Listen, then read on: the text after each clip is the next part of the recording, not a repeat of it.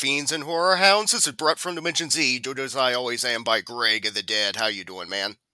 Doing good, and joined for the first time by Brandon, not from the Black Lagoon, our other friend Brand from Are You Listening? Thank you so much for coming on. It's been a long time. We both listen to each other, so it's nice having you on this side for once. Yeah, long-time listener, first-time caller. Glad to be here. Why don't you go plug the show real quick, and we'll make you do it again at the end, don't worry.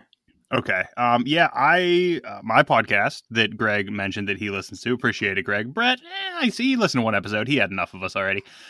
It is the Are You Listening podcast, where me and a friend of slightly different ages, he's older than I am, so we realize we have slightly different views on music. There is a Venn diagram, there is a centerpiece, but it's not very big, we've realized. So we bring each other a record each week. In addition to drafting different artists, we will draft an artist's discography. But our main goal is we bring each other a record that we have a history with, we have some emotions tied to normally, and we give the other person to listen to it for a week. They listen to it, we come back, we reconvene, we talk about it, and at the end of it, we rate it. We give our top 3 tracks, and we say whether it was a throne, a phone, an own, or a groan. And I love that they all rhyme, and that's where that was born. What? He said groan. Oh, what is this? Yeah, when I hear groan, I think my groan's a little lower pitched.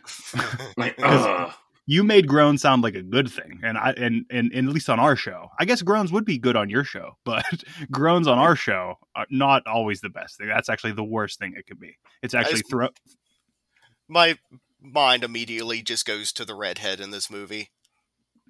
That is fair. That's fair. I do like the show. Please check it out, even if Brandon called ska silly. Oh, okay. Yeah. I like you again.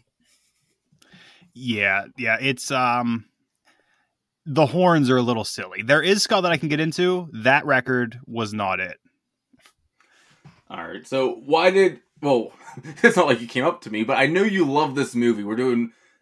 Someone help me out, because I say Midsommar, and Midsommar. Which am I supposed to actually call this? One of you two help. I always just say it quick enough that nobody can question it.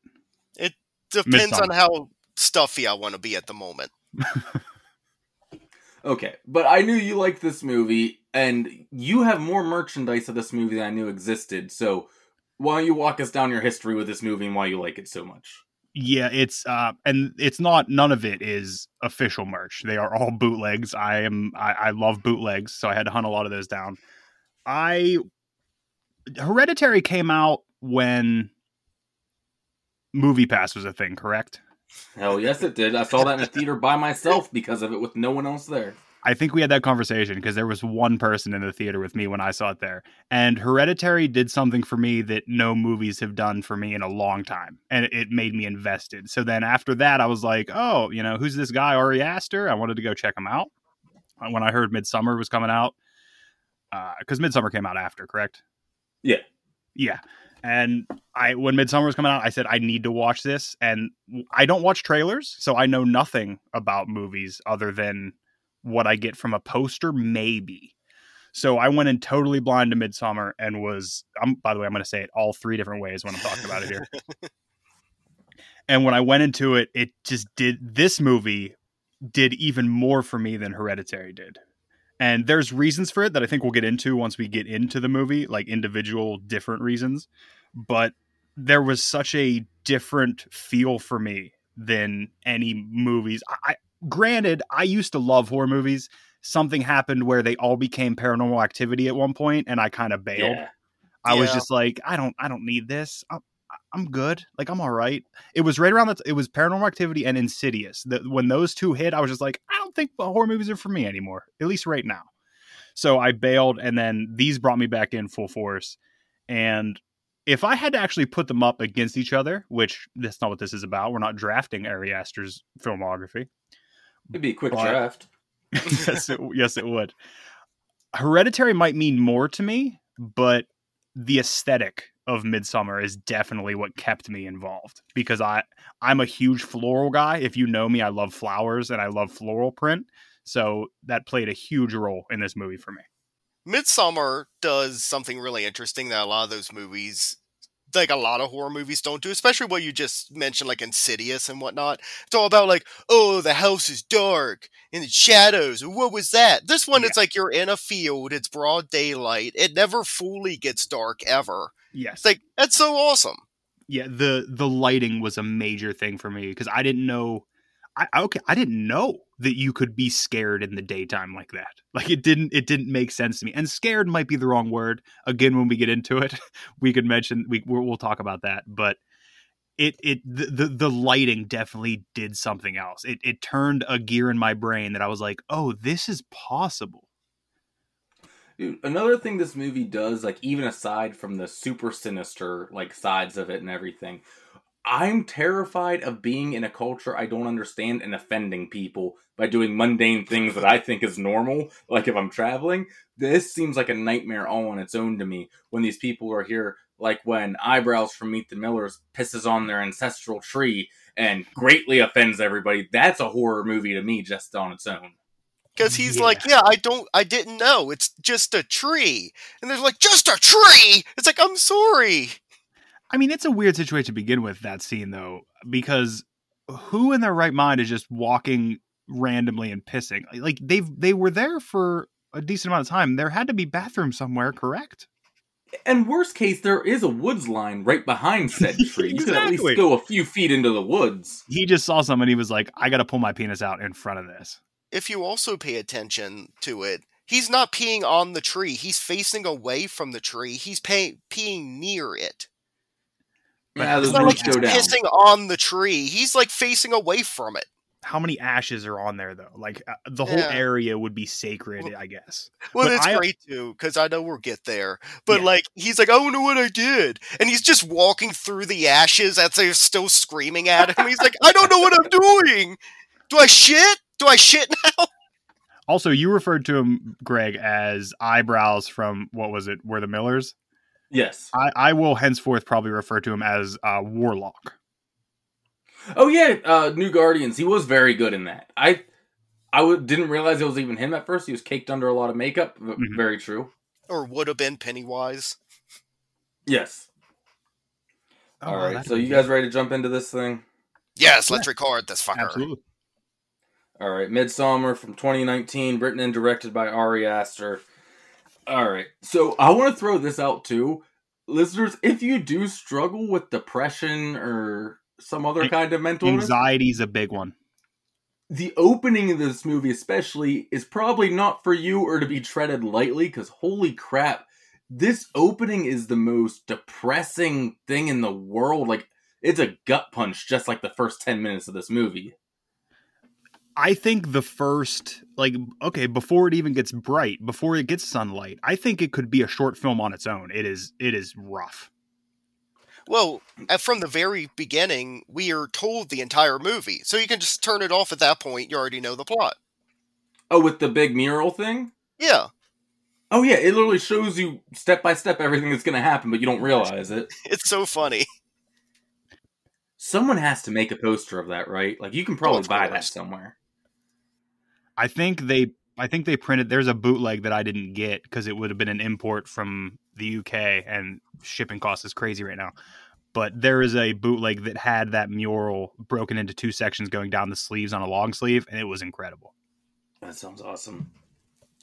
But Danny, played by Florence Pugh, is calling home and leaves a voicemail about being worried about her sister Terry, and it shows this message on her computer. It says, everything's black, can't do it anymore, Mom and Dad are coming too. So, obviously ominous, but it said that her sister struggled with these kind of things for a long time, and Christian, more on him in a little bit, thinks that she's just being overly dramatic and it's just another cry for help. Don't let her ruin your day. Yeah, and I think we've grown up in that time of technology where we've probably all had at least a friend who acted that way, whether it was like a call for help or whether it was, them just looking for attention. We've all experienced that. So it's almost a universal experience, I think, at this point. Yeah, definitely. Like, once you're a certain group of us age-wise, definitely have all dealt with this. Yes. And you But immediately hear like the tone in Christian's voice when they're on the phone of he's like sighing out loud, like so she can hear it and she's like reacting to it. It's like, I told you, if you keep fucking doing this, like, god damn it, like I'm busy right now, I'm eating pizza with the bros. It's like Yeah. immediately he's like douchebag and she's like, I know, I'm so sorry, you're right. Yeah, he's definitely a zero on that call at least, and we'll get to him later. But I also think that it's done with such a nuance that you could see where that annoyance would be. Like if because we don't know if anything did happen or if anything, and it's played as if nothing ever has happened. So him kind of being annoyed by it, it's kind of understandable. Also, yeah, I get it. if I'm mom and dad, I'm like, why do I have to come too? Yeah, exactly. You, What did the you parents can do? you can go. If you really, you just go. We're fine here. We're stay home. Oh, they stayed home. Oh, it's so insane. But dude, then it hard cuts to the murder-suicide scene, which this was obviously not a spur-of-the-moment thing. This was planned out. Supplies were purchased. Like, the car's running in the garage, and the hose is going from the exhaust. One going to the bedroom, which we saw the parents laying in there when Danny tried calling earlier. You think they're just asleep, but no, they're dead from the fumes. And then big Terry, her sleep, baby. sister, yeah, the big sleep, has it duct taped to her mouth. Is this just so she like passes out first, it won't fall out of her mouth and she accidentally survives? What's the duct tape for? Not to go into what's the best way to do this, but like, is that the only reason? That's the thing. Like, that's supposed to be like a thing. It's like kind of like, oh, you go to sleep and then oh, it's done. Like, it's supposed to be a peaceful way. Like, why? Like, she has puke all over her shirt. Why did you make it So the I think worst that way happens once you're possible? out. But I love she has like the double cars going. Because at first I'm like, how'd she split the tube on the? Oh, she got both cars. Yeah, she was very serious. Yeah, determined. This Terry. I also want to mention the score on that, like the firefighters turning the cars off and everything. There's an old, I think it's a Polish composer. His name was Penderecki. I think it's pronounced a different Polish way. I don't think Penderecki is what it is. I think it's like more like Pendreshki or something. But he did this. It's called Threnody for the Victims of Hiroshima. I've mentioned it on my show a couple times. I refuse to let this go. But it is such an unsettling thing. It's just these wild strings scraping. And it gave me that same feeling with this score. It's such an ominous but like awkward feel to it. I loved it. Oh, it makes your arm hair stand up when you hear it. Like, it's like nails on a chalkboard almost when that's like pulling on the strings is going. Well, this is such a great, like, another kind of thing going on. Of it goes back to Christian and all the bros, and they're eating pizza, and Danny's calling again, and Mark is like, dude, you gotta be kidding me. And then he, like, won't let him out of the booth. And you then could be so the other impregnating that guys, waitress right now. yeah, because, like, the waitress gives him, like, a tiny little smile, and he's like, see? Yes. But Christian's like, oh, god damn it. And then answers the phone like, hello? And all you get on the other end is, and immediately, you know, Christian's like, oh, god damn it. Why couldn't I have broken up with her yesterday? Now I'm stuck. There's no breaking up with her now. Oh, your entire family's gone? Me too. Bye. Like, you can't do that. I think Florence Pugh acts her ass off in the whole movie, but with the grief itself is unreal to me. And I don't know if I saw her at least knowing who she was before this. I think that played into why I like this movie so much also, is because other than Eyebrows, which I saw in something before this, I don't think I knew anybody. So it kind of made me believe it more. I felt like it was more of a documentary because I didn't really know anybody. Because rewatching it, knowing who Florence Pugh is and knowing some of the other characters, it's just kind of like, oh, yeah, this is definitely a movie. Yeah, I love the Florence Pugh meme now where any movie she's in, they just look for her, like, scowling or doing, like, the face. And it's just like all of the movies she's in, she does it at some point. Dude, when she cries, though, it's like, it's hard to explain, but it's the most realistic, like, I just found out my family is dead cry that someone can pull off in a movie. And she does it so many times throughout this movie. It's pure grief. It's unreal how good it is. It's not cute movie crying where they're like, I don't No. want to get my makeup fucked up and you still see my face. She's like, no, she's bawling. There's snot. Yeah, it's painful. It's not, oh, I'm sad. It's, oh my God, this hurts, which is what real grief is like. And we cut to some time later after a title card and everything. I think there's a title card there. I don't know. But they're going to a party. Danny's with Christian. And someone at this party lets it slip that all the boys are going to Sweden in 2 months. Well, and because Danny's in like kind of like, it's like a Saving Private Ryan when the bomb goes off and they're like, woo, and like everything's in slow-mo. She's like doing that around the room, not paying attention. All of a sudden she like kind of cues in that Christian is going to Sweden, right? Yeah. My homeland! I'm Swedish. But it's so Your great. homeland is West Virginia. No, I'm technically born in Maryland. I'm not from there.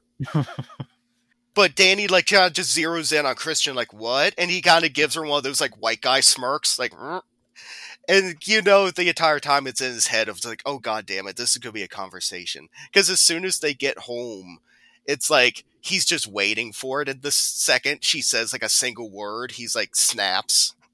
Dude, but she's not being mean at home. Once they get back to the apartment, she is just being like, hey, it's just something I would have liked to know. And he gets super defensive. Right? Like, I don't know what you want me to do about it. Like, all that. Like, all she's doing is like, hey, you could have told me, but when are you going? Like, just talking. He gets so defensive. Like, she even goes, like, imagine if it was me, and all of a sudden one of my friends says, we're going to China in 2 weeks or something. And he's like, okay, I'm sorry. I said I'm sorry. Gosh. Well, as somebody that suffers with anxiety and has suffered heavily, I mean, knock on wood, I guess, I'm doing okay currently. But as someone who's had crazy bouts of anxiety, you mentioned how she wasn't paying attention to that party. I think that is the, like, everything's muffled around her and she's in her head, and that is I don't know if I've ever seen a better representation of anxiety, because she's in this very public place, she's with a bunch of people, but there's nothing else is happening. It's just white noise and she's in her own head. That is exactly what my anxiety feels like. At least I'm not trying to put a broad stroke, everybody's anxiety is the same, but it was so good. And then when she's home, I also feel when they're having an argument that she's trying to control her own anxiety about everything while it's happening. So she's like apologizing for not overreacting, and she has every right to be upset about what's happening. Yeah. Oh yeah. Like, all of a sudden Liz is like, hey, I'm going to like leave for like a month and a half and 2 weeks. Oh yeah. I'm sorry that like my friend had to tell you, whatever. I would be like, what's going on? Also, how you said about how well it portrays anxiety, I want to point out this movie is the first movie, like, when they're taking the hallucinogenics and everything, and it's not doing the crazy, there's a dragon behind them, and someone has 3 heads and all this kind of stuff. Ronald Reagan doesn't pop out of a donut. Yeah, exactly. Like, things just start moving weird and everything. Like, he's very good at capturing things that only exist inside your mind in certain situations. Yeah, he's very good at minutia. He's very good at the little things. You're right. Yeah. Just imagine the yellow submarine pops in behind every scene. Yeah, exactly. That's what everyone else does, is that kind of stuff. Oh, hello. Everybody just sees a tie-dye, like, in their eyes. It's like, okay, guys. Okay. Oh shit, man. Voodoo child. But then, by the way, we should run down our list. Danny is our star, Florence Pugh. Christian's her boyfriend. Pele, am I saying this right? I think so. He's the Swede. Josh is Chidi from The Good Place, if anyone's seen that show. Yes. And Mark is Eyebrows. Yeah. Mark is Eyebrows. But Christian tells the others when they're hanging out that he invited Danny, but he doesn't think she's actually going to come. Like, it was kind of like a pity invite. Like, you can come if you want, something like that, expecting her not to act on it. It's so funny because, like, they're at, like, one of their buddies' apartment or something, and they're all just hanging out, and then here comes Danny, and Christian's like, oh, yeah, guys, by the way, she's going to be here in 2 seconds. I invited her to Sweden. Oh, here she is! Yeah, he knew what he was doing. He's a zero to his friends and to his quote-unquote love. Because immediately Mark is like, hey, Christian, can you look at this paper I'm writing in the other room? And you know Mark is just like, quietly screaming at him, like, what the fuck, why the fuck did you bringing her to Sweden? She's gonna ruin everything. God fucking damn, I don't even want to go anymore. Can I point out how happy I am that they didn't feel the need to show us that scene, though? We are smart enough as viewers. We know that's what's going on in the other room. We don't need the scene cut to an already 2.5-hour movie to add a 5-minute scene of that. It's just that little, hey, Christian, could you come here real quick? It's like, yeah, you're that just works. gonna yell That's at all I him. need. Yeah. I think that's what a lot of not just this movie, but it's kind of the way the old like slashers and stuff used to be, where your imagination's always going to be worse than what's happening. But he takes it to a new level and gives us some of the cerebral scenes are in our imagination. So it's whatever we make of those cerebral scenes. So that's why this movie also feels personal to me. And I assume it feels personal to other people that watch it because you're putting so much of yourself into it, I believe. Yeah. And Pele's teaching her about solstice traditions and everything, and she walks into the bathroom when he starts saying, by the way, I never got to tell you, I'm very sorry about what happened, which he means with the best of intentions, I think, but of course it just sets her right back to, yeah, my parents and sister just died. And she walks into the bathroom. I love this transition, because as the bathroom door opens, she walks into the room, it cuts to a bathroom on a plane. Boo-hoo-hoo! I'm on a plane! Being on a plane isn't a magical place, Brett. You can still be sad on a plane. I'm just crying in thousands of feet in the air. I know it's like she's going through like super dramatic stuff, and her acting is like amazing, of course. But every single time, there's a little voice in my head going "boo hoo hoo." Are you so sad? You are cold. You would have dumped her the moment her parents died. You'd have been like, all right, sorry. I'd be like, now's the time to do it because you're not going to be any more hurt. So if I get out now, I'm just sorry. Yeah, compared to them, I'm nothing. So later. I'm going to move. Like, they get to Sweden and they're just walking through a field and they stop and meet other people in the fields coming home and their guests and everything. There's another local like Pele who went out and brought some friends from London home with them. I'm actually really excited to talk about the difference of reactions in the British people and the Americans later on. Yeah. But everyone just takes shrooms and Danny's like, no, I'm going to wait. And Mark's freaking out because Christian's going to wait. They're like, we gotta all do it at the same time. We're gonna have different trips. And Danny's peer pressured enough into it. Scruff McGruff sheds a tear. I love that, because Mark is like, no, man, we gotta all do it at the same time. And Christian's like, well, you're gonna wait for us? Being like, come on, man. Like, I'm waiting with my girl. It's just like his, like, standing up to his friends moment. Before they get to the field though and all that, there's a scene where they're driving, and I'm not this guy. I'm not this cinematography snob. I'm not that guy. But the scene follows the car, and then it like comes up over the car, and then it goes in the front of the car, and it makes it seem like it is the world is turning upside down. And I love the idea that everything is changing. Their worlds are turning upside down, and we're seeing it visually when it's about to happen. Oh, definitely. Dude, the longer we do the show, ask Brett, I never used to, like, pick apart stuff like that. Now I'm honestly like, I love the cinematography in this movie. I feel like a snob when I say it, but I legitimately mean it when I say it. The lighting in this movie is pretty good. Not as good as that other movie I watched. The lighting in that was superb. Yes, but trust me, Greg, I know exactly what you're talking about because there's never been moments when I would listen to an album and think at all about the producer of the album. Let alone, now I think about who engineered this, who mixed this, like what studio was this recorded in? I feel like a snob, and it does feel weird. They're tripping, and Mark's freaking out about it being light at 9 p.m. because it's the solstice is going on, and it stays super light for this long there. By the way, I really hope I timed this right. This episode's dropping in June. I tried to make it around the time of this. I think we got it. She's the May queen, so I think it's in May, but maybe not? No, because they said they were going from June to July. Okay. I just heard May Queen during... myself. I heard May Queen during this, and I'm like, it's extremely close. But I was like, I remember Greg being all excited that he timed it like perfectly. I hope I did. Brandon or Brett, do either of you know like what the actual Midsommar thing is? Not the movie, but like that happens in Sweden. I mean, I think it's a lot like what it kind of shows ish, but just without like the murders and like suicides and stuff. But I think it's just a lot of pageantry. A lot of runes. Like this must be why I love Halloween 6. It's because I'm Swedish and Swedish people love runes. I'll take I it. can't say for sure. I know I definitely looked into it after watching the movie, and I think it was one of those things where it's one of two things. There was either way too much information and I didn't know what to look at, or it was just like not enough information. All of it was pointing me towards the movie that I just watched. So I was That like, makes sense. I know what I know. I don't need to be an expert on this. It would be really cool if they did more movies where like they did like, oh, All Hallows Eve, their celebration for that. The shitty Christmas whatever. Maybe they ignore it. Danny's tripping out and goes on an adventure and ends up in an outhouse, but sees her dead sister's face, still hose attached and everything, in the mirror and freaks out and runs into the woods.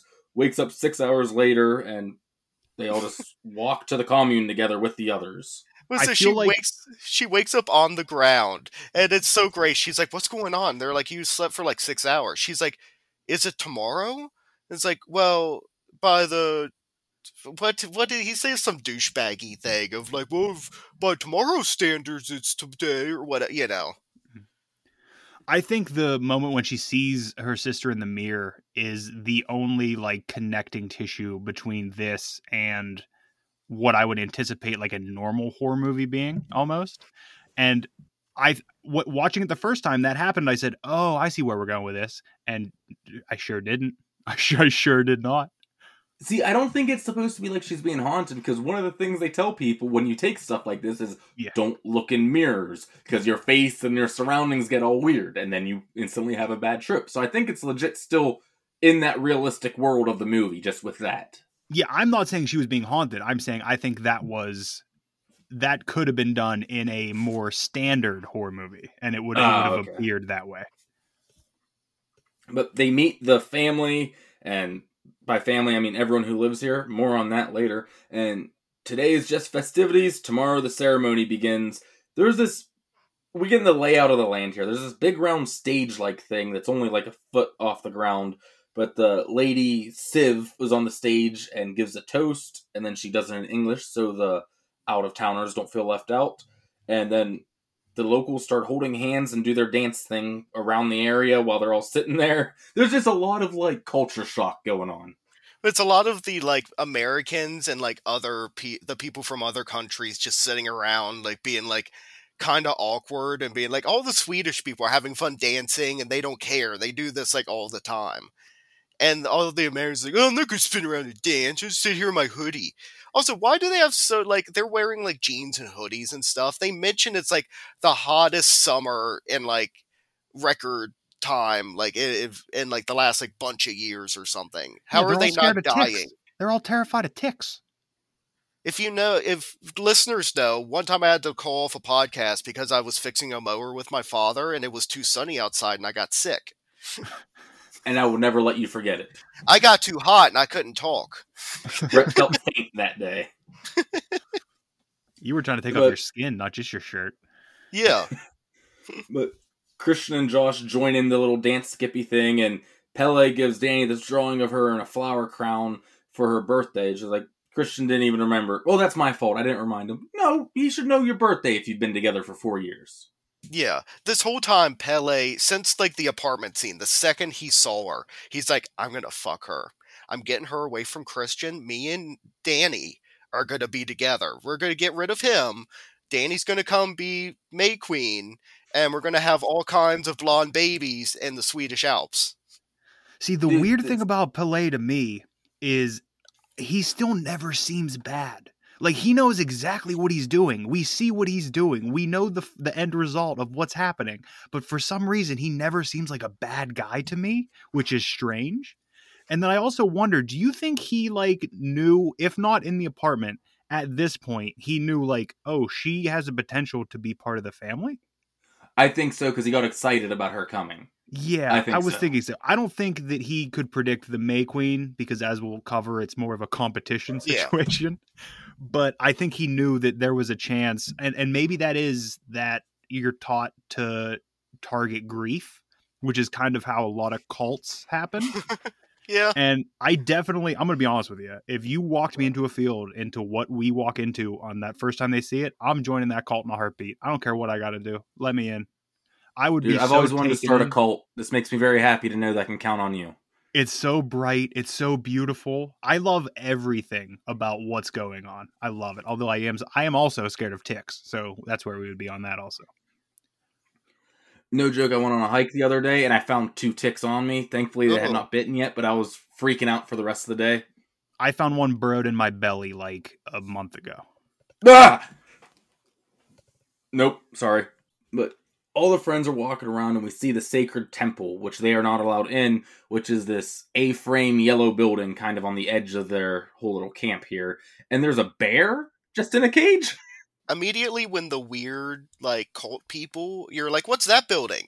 You're like, no one can go in there. I'd be like, I want to leave. Yeah, right away. Nope, I'm out. I know what happens in these movies. Yeah, I but, love like, to. but like you said, Greg, there's that whole, they are there, they know they're there to experience this culture that's different. So there's that whole thing where like, oh, okay, that's your culture. Like you would be interested, but I think that feeling is in everybody inherently, is that you don't want to disrespect the culture. I know that's not really an American feeling most of the time, but you don't want to disrespect their culture when you're there, especially you're there to do like your college thesis or whatever on it. You don't want to. Yeah, which Josh is doing. chance. We haven't mentioned, but yeah. Yeah. But I do love, though, like you said, Greg, they're like, is no one going to mention the bear? And the one Swedish person's like, it's a bear. What else is there to say? And then we see this tapestry that at first I'm watching makes no sense whatsoever, but it basically shows how to do a love spell, and which includes trimming your pubes, putting it in food for the person you're after. You gotta menstruate into a cup and a bunch of other stuff. But yeah, that'll come into play. It's like the guy that you want to love you drinks the cup, and then it's like them together, and he has like swirly eyes because he's like in a trance to love you. And when I say I love all the imagery of this, that is blanket. It has to include the pube pie imagery. I love a good pube pie imagery, I guess. He could do worse than getting a redhead pube in a thing. At least it was red. I don't know, dude. I'm not into this. But okay. I don't want to eat hair either, but you know, it happens. It's literally a hair pie. Yeah. Yeah. They find where they'll be sleeping, and it's just this big, like, communal sleep area with all these beds lined around the room. Did you notice? I don't know which one of the friends asked, but they're like, what's the masturbation situation in here? Like, how do we jerk off? Who do you think it was? Take a wild guess. His fucking eyebrows. Is it Mark, of course? Yeah. Because he's also, like, Mark's vaping. He's, like, it's this, like, big, like, cool, like, old-school Swedish, like, building and all these He's ripping a pen. He has a fucking vape pen. Yeah, that's him. Also, at least for me, when all this is happening, like, everything, it is all beautiful, and it is great, but there is this unease that is surrounding everything, and it doesn't seem aimed anywhere. For me, it's just, there's that unease surrounding everything. Everyone has that cult smile to them of everyone's happy at all times. Yeah. Why? Are you not allowed to not smile? Dude, Christian tries saving the fact that he forgot her birthday here, and it's a little on the nose, but he can't light the candle. He can't keep their flame in their relationship lit. A little on the nose, but I see what they did there. And because Pele, like, pulls him over to the side. It's like, Christian, you forgot her birthday. Like, no, she didn't say anything. I'm just looking out for you, man. And then he blames it on the lighting situation. Yes.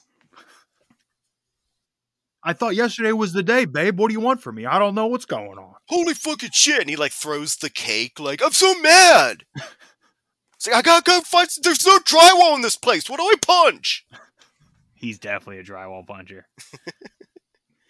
Next day, they're all sitting around this weird shaped table to eat, and they're all standing there until someone rings a bell. They sit and eat. Again, this is just my nightmare, not knowing. I'm like, am I allowed to touch the food now? What's going on? It's like when I go to a family's like dinner who's invited me over, but I was unsure they were religious, and not bad, but like they do a prayer before, but I don't realize it, and I go to start eating, and it's an awkward moment. Well, I had to go to, I think it was a Catholic wedding like a year or two ago.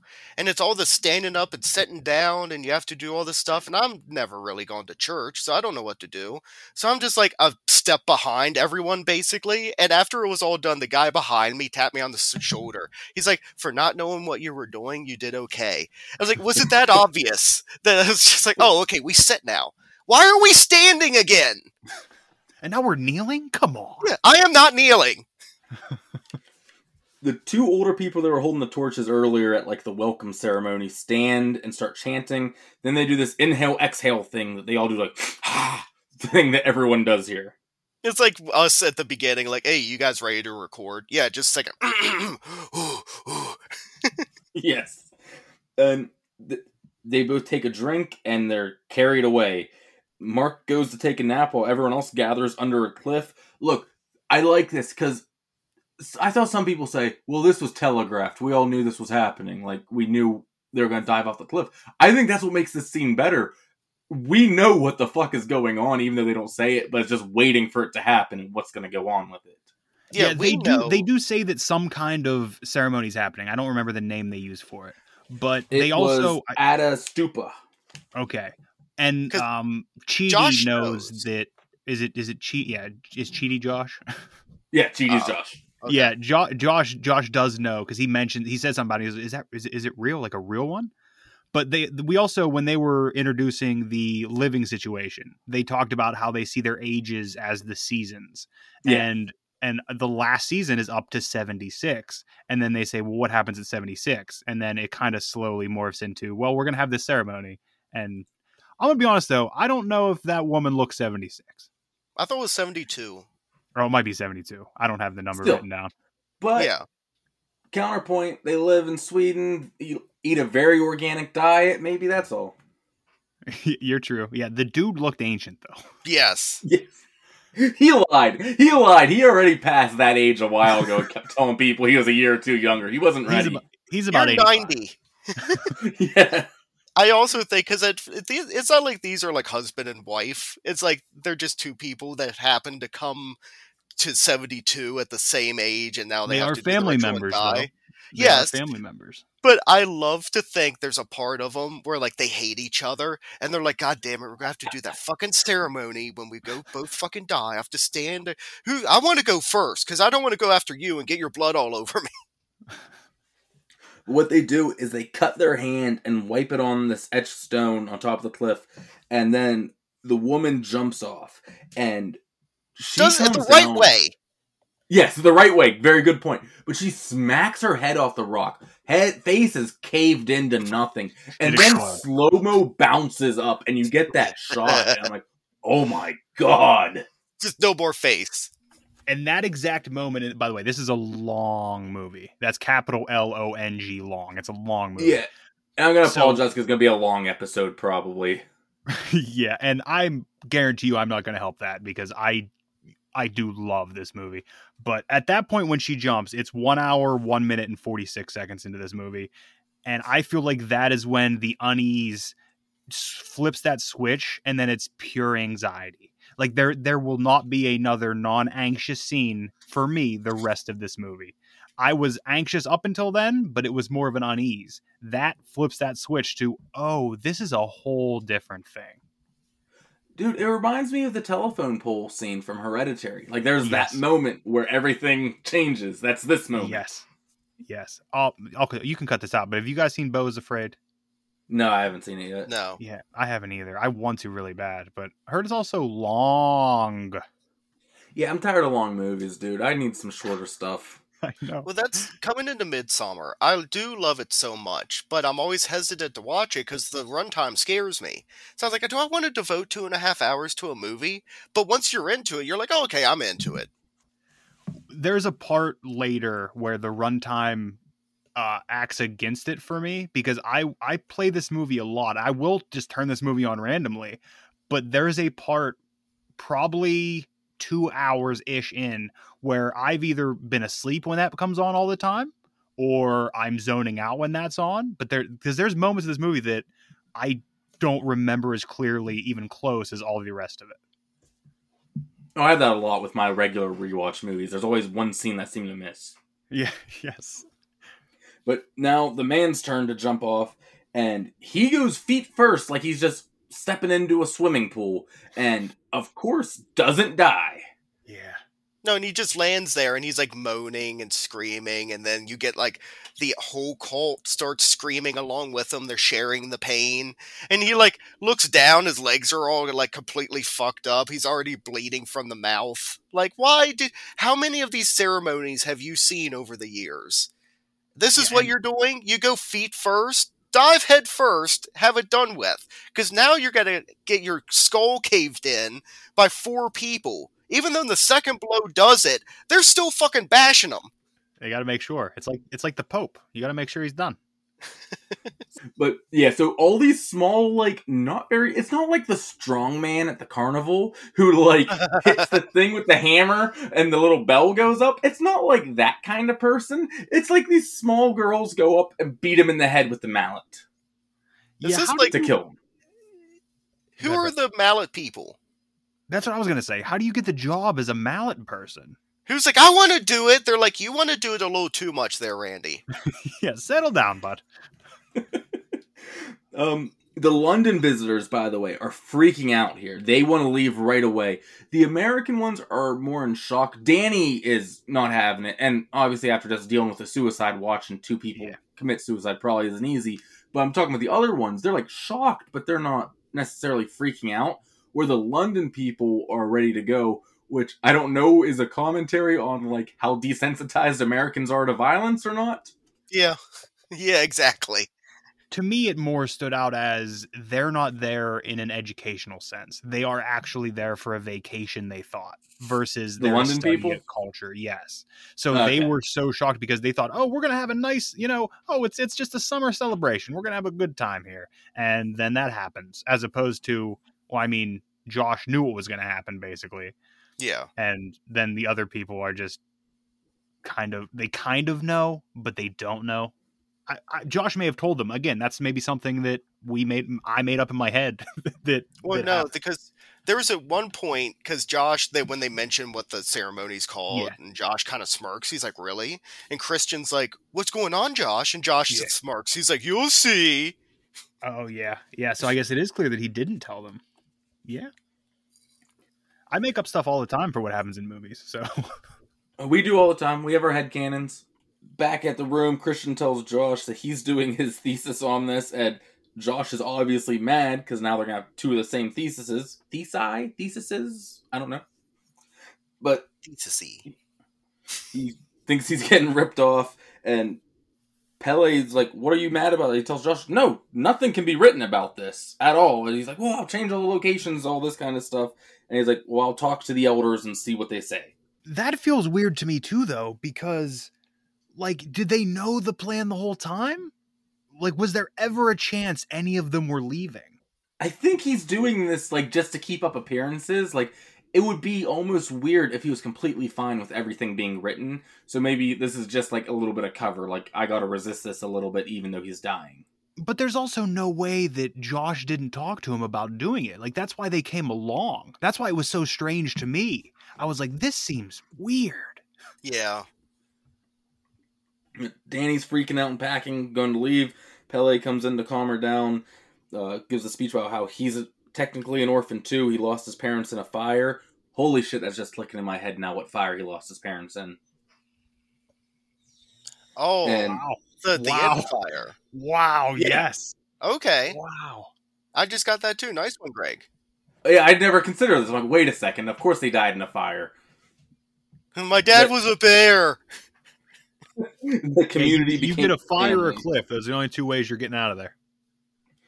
And he wants this to have the same effect on Danny, how, like, the community helped him heal and everything.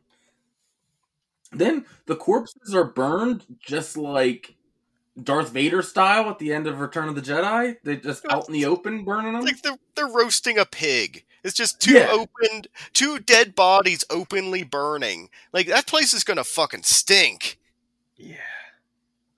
Christian's defending what they saw to Danny, and I'm very torn on how I would react to this. Obviously, my gut reaction when it first happens is, what the fuck, we're leaving. But let's say I couldn't leave for that moment, like, when I had time to sit and think on it, I don't know, like, would I be like, well, like he says, we put our elderly in nursing homes, like, and Yeah. is this, like, if they want to do this, is this an okay alternative? Like, I'd probably be like, look, not for me, but you guys do you after sitting on it for a little bit, without the rest of it. And at the end of the day, they weren't pushed. They walked and they jumped. So that, I think that's where you can't argue with it. You're like, they did it. So who knows? Again, I hope I never experience that situation. I mean, if I'm in the cult, we'll talk about it. But they do give them a nice little power trip right before they die too, of like, no one can eat or sit down or do anything until you do it, and we will ring bells. So much so, when I watched it the first time, I thought they were the leaders. I was like, "Oh, here we go! Now we're getting into it. We got the leaders." It's David Koresh. Danny that night has a nightmare about being left behind there. As I like how even in her nightmare, Mark's a dick. They're all driving away. Mark's looking at her and sees her there, and then all the exhaust from the car as they drive away comes up and gets her. She wakes up, and that night, was it Maha? Oh, yeah. The redhead Maya girl. or whatever. Yeah, redhead girl. She has a rune. She's like, I want to give Christian a rune. But she just puts it under his bed, and Josh sees it, and asks Pele, what is this? Your sister put it under Christian's bed, and Pele just laughs, like, huh, it's a love rune. It's like, I guess I wouldn't be too concerned either, because I'm like, oh, it's like a crush thing. They obviously don't have magic powers. They might like, have it's so powers. funny, like, because I know, like, having seen this a few times, there's so many shots of just, like, her staring at him, and knowing what happens the entire time. She's just like, I'm going to fuck you. You are going to be helped by all of us inside of it. Oh, I can't wait till we get there. Yeah. Pele tells Josh and Christian they can do their thesis, but they have to split it. And now, like, I'm wondering why we even spend time on this. Like you said, Breda, why does this even come up? Because they're both dying anyway. I mean, I think that may be one of the only functions of a movie in this, where, like, that's to keep us thinking that it's not all bad. Like, I think we're still, I mean, it's still anxious as hell. It's still very uneasy. But I think that's to be like, oh, no, there's still a chance that, nothing's going to be bad. They're going to get out of here. It's a weird experience, but they're going to get out of here. This is where we talked about the beginning of the episode of Mark has to take a piss, and instead of going to wherever is where they do this or into the woods, just pisses on this random dead tree that's laying here with ashes all over it. And he's like, there is a bathroom over there, but I want to go take an American piss. Dude, as free as I can be. Everyone's offended, obviously, in the village, but the one dude I think is gonna rip his throat out on the spot. I love this guy and how scared Mark is of him. And for the rest of the movie, until Mark disappears, the guy's just shooting daggers at him. To where Mark's like, is that guy gonna fucking kill me? I want to put some headcanon for me in this, where that guy is the child of one of the two that just died. Yeah. It's like I'm pissing on like dad's fresh ashes. Yeah, like dad just got laid with the ancestors, and now he's wet in urine. Like the ashes are so hot, so when he pees on it, it does that little steam. Like the sizzle. Yeah. Simon and Connie go to leave. There are London friends here, and Father Odd says that the truck already took Simon, but it'll come back for you. And she right away has danger alarm. That doesn't make sense. He wouldn't do that. Oh, there's only room for him. She goes, well, he'd still tell me first. And, like, she's freaking out. We'll find Simon later on. Christian is interviewing a guy. I like the differences in Christian and Josh's interviews. Josh is, like, pretty respectful, like, and asking the right kind of, like, intellectual questions, I guess you could say. Yeah. Christian is interviewing a guy, and he's just like, so is there, like, any incest that goes on? Like, just right out on Front Street. And the guy kind of looks shocked, almost like it's kind of brought up. He's like, well, mating must be approved through the elders. Cousins are allowed sometimes. We do have our incest prophet. And we need to invite other outside people sometimes. Yeah. So it's just like peek that up of just like, oh, you want me to come in one of these girls? Josh is interviewing now about their like holy texts written by Reuben, and so Reuben is this boy whose mind is free of, what do you say, cognition? I think that's what he said. Yeah. Something like that. Cognizance or Yeah. something like that, because he is inbred, and what he does is basically draws on the book, like finger paints on it from the looks of it, and then the elders interpret what he is declaring and adds to their holy books. Just as Okay. sensible as most religions. I mean, yeah. I'm gonna look into this hat. Let's gaze into this litter box and see what my cat's trying to tell me. The next meal, they talk about how Connie and Simon are gone, and Mark's like, she was going for the world championship in sprinting earlier or something, so something was chasing her. But one of the locals says he drove her to the station earlier and they left. And Christian finds the pube in his meat pie here. And I like right away, because let's be real, we're all adults. You can tell the difference between a hair that fell off someone's head and that. Very different textures. Like, it's a pube. He knows right away. This is a curly, oddly shaped red hair, yes. Why is it so wiry in my mouth? Yeah. And did you guys notice the cup detail? The drinks? Oh yeah, they're all like yellow, but his is kind of red. Yep. Yes.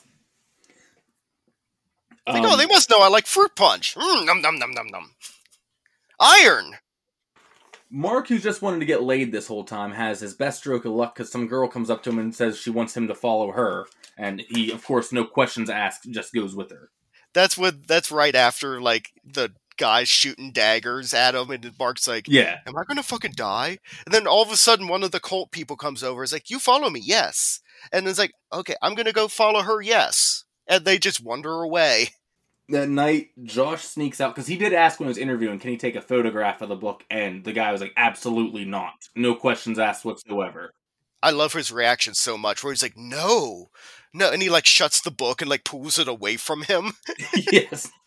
But Josh sneaks out to That's photograph the sacred book. text! Look, up until this moment, Josh was the only out of the friend group, like, the one I think is okay. I'm like, you know what? He's doing his thing. He's normal. This is a dick move, Josh. Oh, when he sneaks out. Yeah. Yeah. Yeah, he's been the only, like, logical and, like, rational person for the most part. Because he has more of that scientific mind. Yeah. There is no sneaking around. It never gets dark. Everyone sleeps. Well, it does. That's as dark as it gets. It's still like dusk. There's no sneaking around. And also, you're going to sneak into, like, the most private building of, like, the whole place and be taking pictures with a flash on. It might as well just be like, clink, like the big noise. Yeah, you might as well have a giant flashbulb and a hat that says press on it. Yeah, it's like you the old calendar, you have to squeeze the ball thing to take the picture. Yes. Yeah.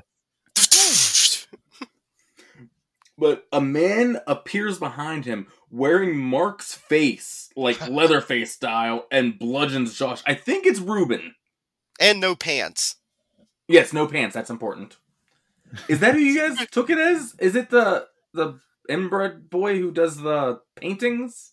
I don't know. I think that's what I thought it was the first time, and then I don't think I cared.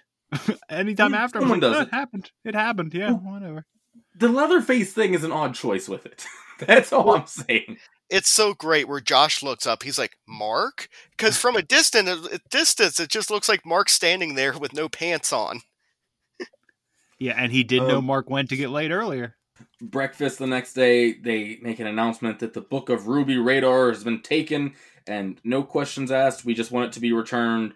And Christian's like, they ask, hey, where are your friends? He goes, I know this looks bad. You have to believe us. We know nothing about it. He throws his friends under the bus right away. He goes in, like, damage control mode immediately. It's like, we do not associate with those people. We are very sorry about anything that might harm your culture. He's, like, bowing to them. Like... Brett, just know I practiced this speech 1,000 times in case you ever say something wrong on here. Just throwing that out there. I do not know him whatsoever. We are not friends. Danny is with the women for the day's activity, and Civ requests Christian to report to her house. Danny takes some tea with the mushroom tea again, I'm assuming, and gets a flower crown. And this is what they have to stand around this giant, like, floral cross looking thing, effigy, and she starts tripping again. And this is like, what, an endurance competition? Is that how we describe this? It's like a different version of, like, in Always Sunny in Philadelphia when they had to do the dance competition to, like, keep the bar theirs. Which was based on a documentary of the same thing that I think was in the early 90s-ish, where there was, like, a dance-a-thon situation. And I think people did die of, like, exhaustion and shit. Some of those early radio contests, like there was the one where it's like if you drink like 2 gallons of water like super quickly and they died like after that, and it's everybody like, keep your hand on the car. The wild west of 90s radio.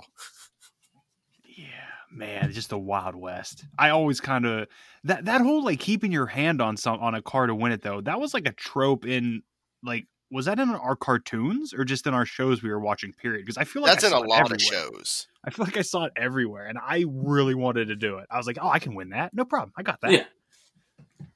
Give me a little portable DVD player. I'm fine. Yeah. Oh, no, my batteries ran out. But, so they just have to, like, hold hands and spin around this thing, and they're all tripping balls, too, which I guess adds an extra element to it. And eventually you fall down, and it's basically a Royal Rumble type deal. Last woman standing becomes the May Queen. Yes, definitely what I was thinking of while watching this was Royal Rumble. Yep. Yes. By God, it's Christian in a bear suit with a steel chair. But here comes Pouty Face. Civ is asking Christian how he feels about Maya, and he's been approved to mate with her. I guess that's like the parents' blessing, okay? And he goes out to watch wouldn't it be the elders that would have to approve it? I mean, she is the elder, and they're all kind of like siblings, so I guess. Yeah, I think I took it as under, like, the elders are kind of like their government. Like, it's not elders as in age, it's elders as in, like, you're brought up to that. But elders might just be those people of that certain age. Like, you're an elder once you reach, what was it past 40? I don't remember. I think it was like 54 to 70 something was the maybe the 54 to stage. 70 is the elders. So, like, that they had to approve her having sex. But if he's an outside guy, I don't know if it needs approved. I don't know. Christian does not deserve to get with the red-haired goddess dancing around. You want to talk about sunlight and how great it is in this movie? Just that sunlight reflecting off the red hair. And the super white body. I knew watching this movie, I'm going to be hearing about this a lot on this episode, aren't I? I was just like, Liz! Like, God damn it, why isn't she home? See, it's weird because that's the exact moment where my wife would walk in. Like, there could be no nudity or anything in an entire movie, and somehow she will walk into the room when that's happening. She's like, "What are you watching? Like, this isn't it? Like, what do you mean? This is just this moment. I'm not in here watching porn alone with clothes on." Yeah, just try like covering movies like Frankenhooker and having to say it's for the show all the time. Yes. The other day, I was looking on Instagram, and I follow Karen Gillian, and my wife just happened to look at my phone, and I was just happened to be scrolling past a picture of her. She's like, of course. But we're down to our last 8, and while watching this competition, a woman gives Christian spring water with special properties, is how she describes it. At first, he's not going to drink it, and then he looks over at Maya and basically gives it, oh, what the hell, and downs the drink. It's like, it lowers your inhibitions and blah, blah, blah. And he looks over at her and is like, yeah, I guess. I know what's happening. The dance-off finishes up with Danny, high as hell, winning and becoming this year's May Queen. And it's so triumphant. Like, for me, being with her through her grief in this whole movie and then her winning, and even though she doesn't quite know what's going on, it feels so triumphant for me, and I love it. It's the ultimate juxtaposition where the movie has been devolving, we've seen, with the violence and the chaos and the mayhem with everything happening, and then there's this beautiful moment of her finally something okay happening to her, at least, because we don't know what exactly is happening. So we're just like, oh, she won. Yay. She got something. The music's swelling up too and everything. It's letting you know Yes. there's a triumphant moment and everything. And Yes. dude, just to sell, it's like the hero wins and everyone hoists them up. They literally have her stand on this like platform and they all carry her over to the table as she now has the head of the table spot. So like she's obviously bestowed a great honor here. And well, this is the moment of, it reminds me of, like, you've seen those videos where, like, it's the little kid and it's like his it's like the talent show or whatever, and he's looking around to see his mom and dad, and he sees them and he gets all happy. He's like, hi. It's like Danny's doing that, looking for Christian, and Christian's not paying any attention. He's completely aloof, and Danny's almost like, ugh, God damn it. Like, she really starts to turn around at some point in this movie to be like, I don't like you, actually. Yeah. He's a 0. That's why. I'd be so confused, like, what am I supposed to do? But she kind of gestures to sit down and everyone does. And then they try to force feed her a raw fish. And they're like, eat the herring! Eat the herring! And they're tail like, first. You got to get it tail first. and then she's like, Pleh! And then she does like the ultimate pouty face, and they all laugh. They all giggle. Oh, she got us again. At this point, Christian's like sitting in the middle of the table, and he's tripping hard. He looks like he like taps his old man. He's like, "Hey, man, like, I'm not doing too good," and he just claps in his face, which just makes everything way worse. Because Christian's almost like, "Why'd you do that?" Why would you do that? Because now he's terrified. Because just that sound really just, he was barely hanging on, and then that clap really went, oh no, this is bad. Dude, and from that moment to the end of the movie, I know we said like it really starts with the cliff, but like that's where it starts speeding up. This is where like the pedals are the floor for the rest of the movie, though. Yeah. Right after the clap, because Danny is carriaged away by a bunch of girls pulling her on this flower carriage to go plant some meat in the ground and bless it. But while she's doing that, Maya was giving Christian the sex eyes and everything, and he goes to plant some meat of his own. Yeah. He goes in this room, and it's the weirdest, bizarre scene in the world. He walks in, and she's laid out naked on this, like, grass and flower bed that's in this building, while there are approximately 15 other naked women standing behind her, like, chanting and doing, like, motions together and everything.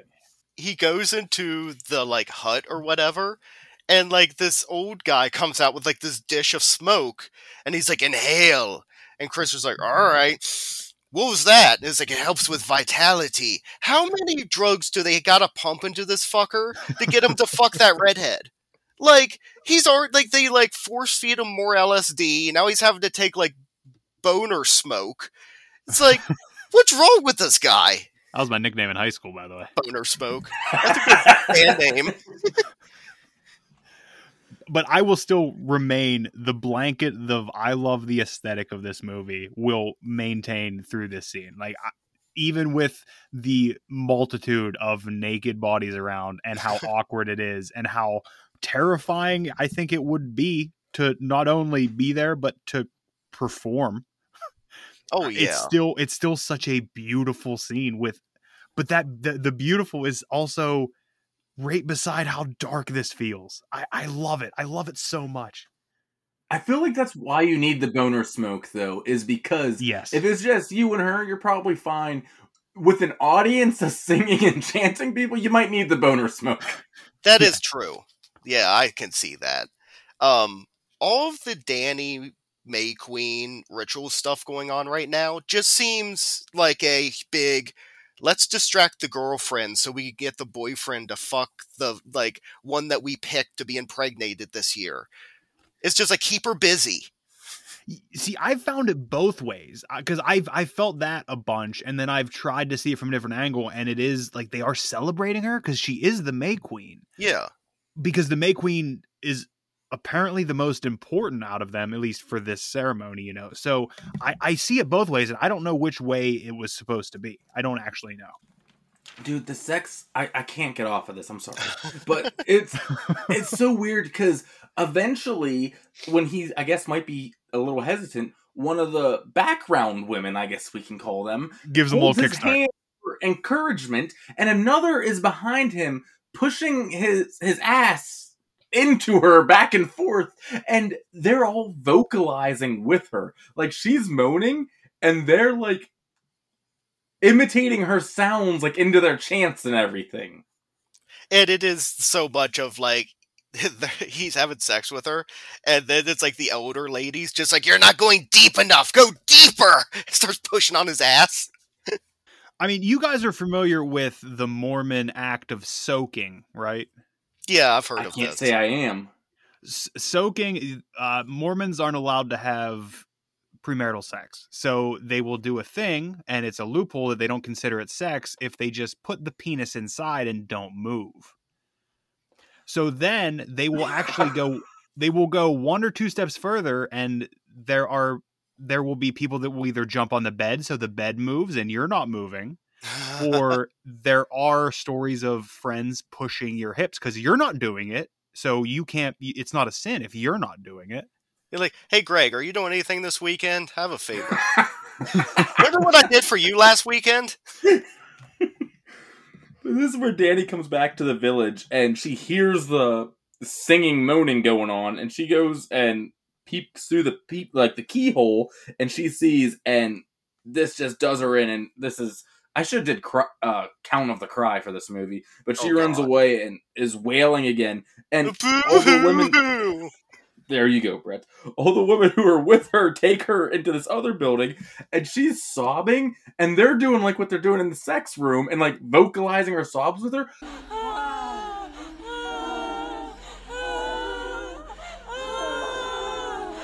But I think this moment is where she honestly decides she's joining, is right here, because this is the first point in the movie anyone has given a shit that she's crying. Yeah, the first time anyone's like comforted her, she actually like feels like, oh, this could be a family. Like this is what I need. Like I've been trying to get Christian to give me any kind of affection whatsoever, and all he does is that like white guy smirk at me. Yeah, it's the whole sharing of your emotions and the sharing of your grief, and they are not only willing to do it, they are happy to do it almost. Like that's what they want. And because she lost her family and she feels disconnected from everything, gaining this family who is giving her that's it. That's end all be all. Yeah. This is the moment I think she's like, I'm staying here. Yeah. But Christian finishes as Maya rolls back to make sure it all gets nice and soaked in there good. It reminds me of Big Lebowski, when she like all of a sudden like rolls it and like she's like has her legs hunched up. He's like, "What are you doing?" He's like, "Oh, this helps with fertilization, or is that what it's called?" Yeah. Okay. And he's like, "Oh, what the fuck?" It's also just so great where Christian has like the post nut clarity of like, while it's going on, you know, he's like, this is real fucked up, but it feels good. Like I'm just kind of focused in on it. As soon as he comes, it's like everything like runs back to earth. He's like, oh, what the fuck is going on? Because he immediately stands up and just goes running away. Naked, by the way. Yeah, just holding his crotch. He sees Josh's leg, and we know it's Josh because he's the only black character in this entire village during all this. It is Sweden. He sees his leg planted in the ground, sticking up like it's a plant, and then is obviously terrified. He runs into this like barn house, like with the chickens and stuff, and Simon is strung up here.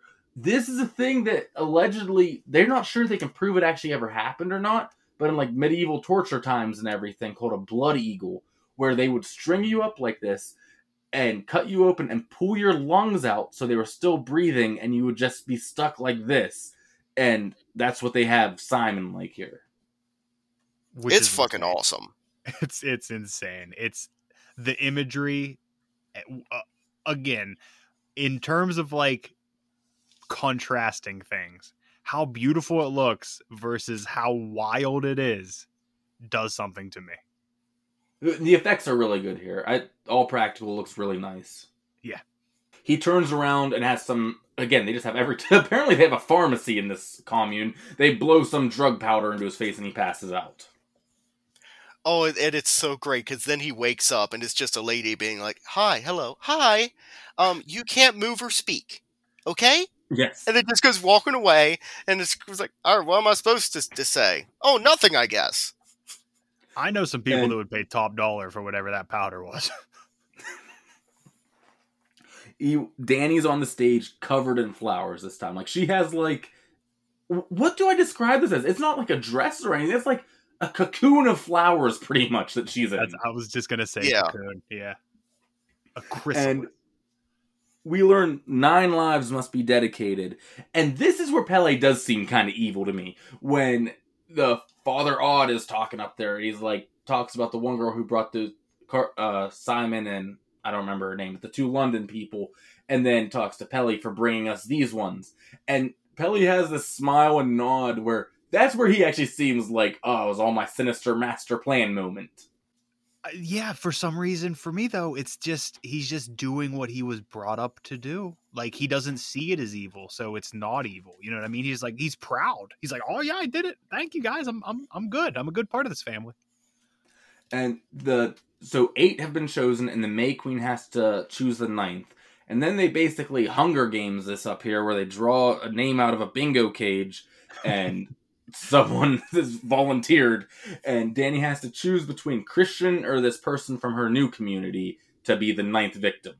Yeah, And she bingo's a weird twist I didn't expect to see in this movie. Oh yeah, just one of the ball hopper things and the ball rolling down like the spinny thing. I didn't expect ancient lottery to come into play. With runes Powerball on the numbers. balls. We don't see what she chooses, but it's Christian. Because I think if Christian would have survived, he would have tried to leave, and she's like, this will ruin my new life for me. Yeah, also, at this point, she's done. Like, I don't need you anymore. I have this whole family. Look at all this. Like, Pele's gonna rail me out now. In my If head, approved. In my head, none of that is even happening. She's given the option. She knows what she has to do, but there is no, I think much like everybody else in the family, there's no thought process of what's the repercussions of this, what's after. She was 100% doing what her heart wanted to do, and it's get rid of this person that hurt her and didn't help her when she was hurting. Yeah, and so all these bodies of all the previous 8 are carted into the sacred temple, which is just filled with hay and placed around. They have like flowers and hay stuffed in their eye and mouth holes, and some of them have little jester hats on. I think Mark has a jester hat on. It's like, that's perfect. Yeah, he's a clown. And then I'm very sad to report they kill the bear. I kind of like the bear, but they gut the bear and they put Christian inside. I get why they did it, but man, I would have loved to see them actually stuffing him into the bear. Well, and the whole time, like, Christian, his mind is there. He just can't move or speak. So what's going through his mind of, like, what are they doing with the bear? All right, they're cutting it open. All right, they're picking me up. They're fucking stuffing me inside the bear. God damn it. Like, they're sewing me up. Oh, great. Okay. Yeah. That has to be, again, with all the other anxiety-ridden things in this movie, not being able to control your body. It's another, sometimes my anxiety will make me shake, and like not being able to control that, that's just an extension of that for me, is he's so paralyzed that he can't control it. So it's so much more anxiety on top of everything else. Oh yeah, just losing control of yourself but being present there for it. That's a nightmare. Yeah, like waking up during surgery. Yeah. But he's put in the temple in his new bear costume, which his face comes out the mouth of the bear, if you guys haven't seen that image. Yeah. It's super cute for a minute. It looks like the bear jacket from Workaholics. Yes, for sure. Yes. And then there's 2 volunteers from the village. They are given something in their mouth, and then they just sit there willingly, and they come in with torches, they light all the hay on fire, and they walk out. The villagers are screaming, and Danny is crying and trying to walk around in her weird flower cocoon, and you just see shots of Christian stuck there in this bear suit burning to death, but he can't do anything. Or like, you don't even get like facial changes or anything from him. It's wild. Which it's so funny too, where it cuts to it's like the two cult people who like volunteered or whatever, and it was like their turn, and they're like looking at each other, and then the one catches on fire, and he's just like, "Rah! Rah! Rah!" Like I thought that the stuff that they gave him was going to like kill the pain, so they peacefully kind of go into the fire. No, they feel it. He starts screaming. Needed a second dose. They didn't check their tolerance before this. You didn't wait long enough to start the fire. But then, as the temple collapses, Danny smiles and credits on Midsommar. It's like a great like music swell kind of to like she smiles for like the first time in the entire movie.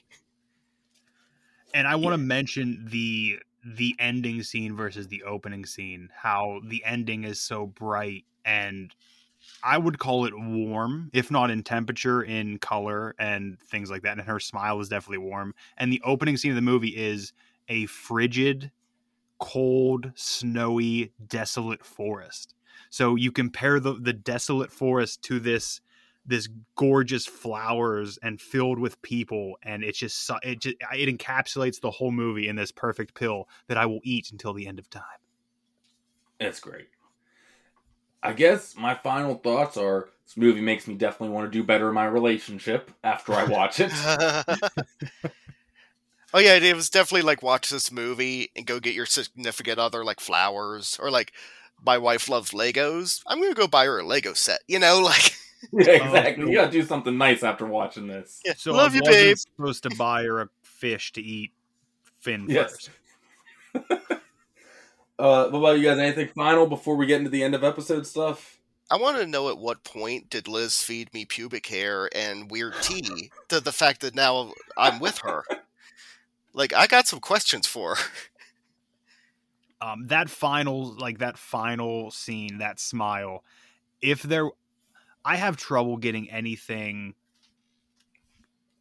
tattooed on me that like is some like related to a person, because I would love to get that tattooed on me as that final smile.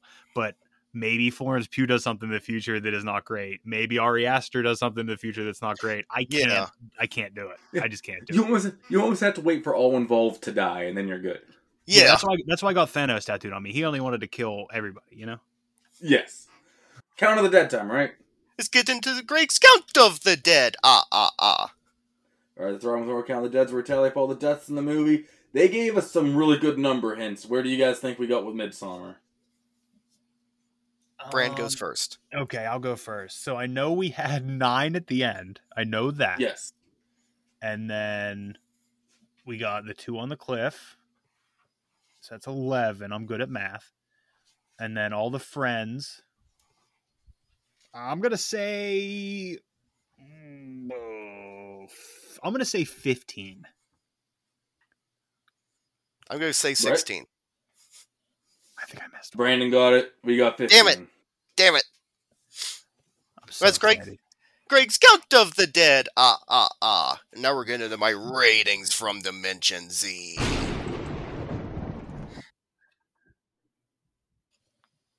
So basically, I'll take something from the movie and I rate the movie 1 through 10, 1 being the worst and 10 being the best. I'll come up with that thing right now. Okay, so it's all about the Midsommar Festival, where it's like they're celebrating like the summer basically, and like the planting crops and stuff like that. So I'm going to do what holiday or what time of year are they celebrating? What else could this movie have been? Okay. So a number 1 version of a holiday you would pick, the worst holiday you would pick, is Christmas, because fuck that holiday. It's bullshit. Again, most people like Christmas, Brett, but I understand. Stupid. A number 10 holiday, the best holiday. What do you think it is, Greg? Arbor Day. Yes, Arbor Day. Halloween, of course. I could see this being a cool All Hallows Eve, like Samhain, like awesome, like old school kind of thing. I don't know how you didn't rate it by either pubes or hair pies. I mentioned it enough in this episode. If I did any more, Greg would yell at me. That's fair. That's fair. This is another one of those movies where you have to be in a certain mood to watch it. It is 2.5 hours long. There's a lot of build up, a lot of whatever. It is very well written. And luckily, when I watched this movie, I was in the exact right mood for it, so I'm giving it a 10 out of 10 holidays. This is a Halloween of movies. Nice. Brandon's guest, would you like to go next? Yeah, I love this thing so much. I think this thing is almost entwined in my personality at this point, for the better, for the worse. So it's a 10 for me. It's a 10 for me also. I love this thing so much. It's beautiful. Now, Brand, it's going to be extremely interesting to see if we have a Rocky Horror repeat right now. Greg. You don't get a repeat. Yeah, of course it's 10. Yeah. Oh, okay. I was waiting for Greg to be like, 9.5. No, it gets a 10 for me. As far as, look, there's no such thing as a perfect movie. As far as the way we do it, this is a perfect movie. And look, it joins by the way, I never get to give this speech. I don't have my list ready. It joins the Throbbing Horror Hall of Fame, which is any movie that gets a perfect score from both of us. It gets the, what do we call it? The Golden Hall of Fame, where guest also rates it a 10, which includes movies like Halloween, Evil Dead. I don't know the list. I know Halloween was the first one. I thought you were going to pull it. I was Dracula's so excited. one of them. Halloween, Dracula, Evil Dead 2, Army of Darkness, Trick or Treat, Hereditary, Ghostbusters. I don't know. There's a lot. Oh, so Ari Aster 2 for 2 on those, right? Yeah, he's 2-0 right now. Wow. Man, I really hope Beau's Afraid's good. And by the way, I remember Hereditary at the time we recorded it was our longest episode ever, so I should have expected this one to run over. Oh yeah. When the movies are that long, it's hard. It's hard to not make the episodes that long. When we're doing an Ari Aster movie with a Brandon, it's going to be an 1.5 hour episode. Wow, I didn't even make this connection yet. Unless you guys have anything else. No, Brandon, you want to plug the show one more time? Yeah, maybe I'll do a better job than at the beginning when I was rambling. Are You Listening is a music podcast derived from telling your friend you should listen to this, or your friend telling you should listen to this, and neither of you doing that. So we hold each other accountable by giving each other something to listen to, and then we come back and talk about it. It's supposed to be all in good fun, and we try to stay positive. My favorite is how you guys go down the charts every week. I'm not going to lie. And I never realized how big Madonna actually was until you guys have gone down what was charting at the time of every album's release. And she is always on there. Yeah, I guess I could have said the structure more. Like we do, like in addition to the record, we go over what was big in music, what the scene was like, what's on the charts, other albums that came out, and then we dive into the record itself. But yeah, there's a few of those. Madonna's giant. Mariah Carey's giant. There's some recent episodes where I didn't know Sean Paul was on the charts as much as he was. It's crazy. All right. Well, definitely check it out. I listen. It helps my Wednesdays. Appreciate it. Appreciate you. And we hope that Midsommar has left your brain throbbing with horror. Do you like Throbbing with Horror? Their early shows were a little too avant-garde for me, but I hear if you follow them on the social media, they do terrific work. You should probably rate them 5 stars wherever you're listening to them. It makes their show a cut above the rest. Make sure you tune in next week. Wouldn't want to miss another episode, right? Hey, Paul!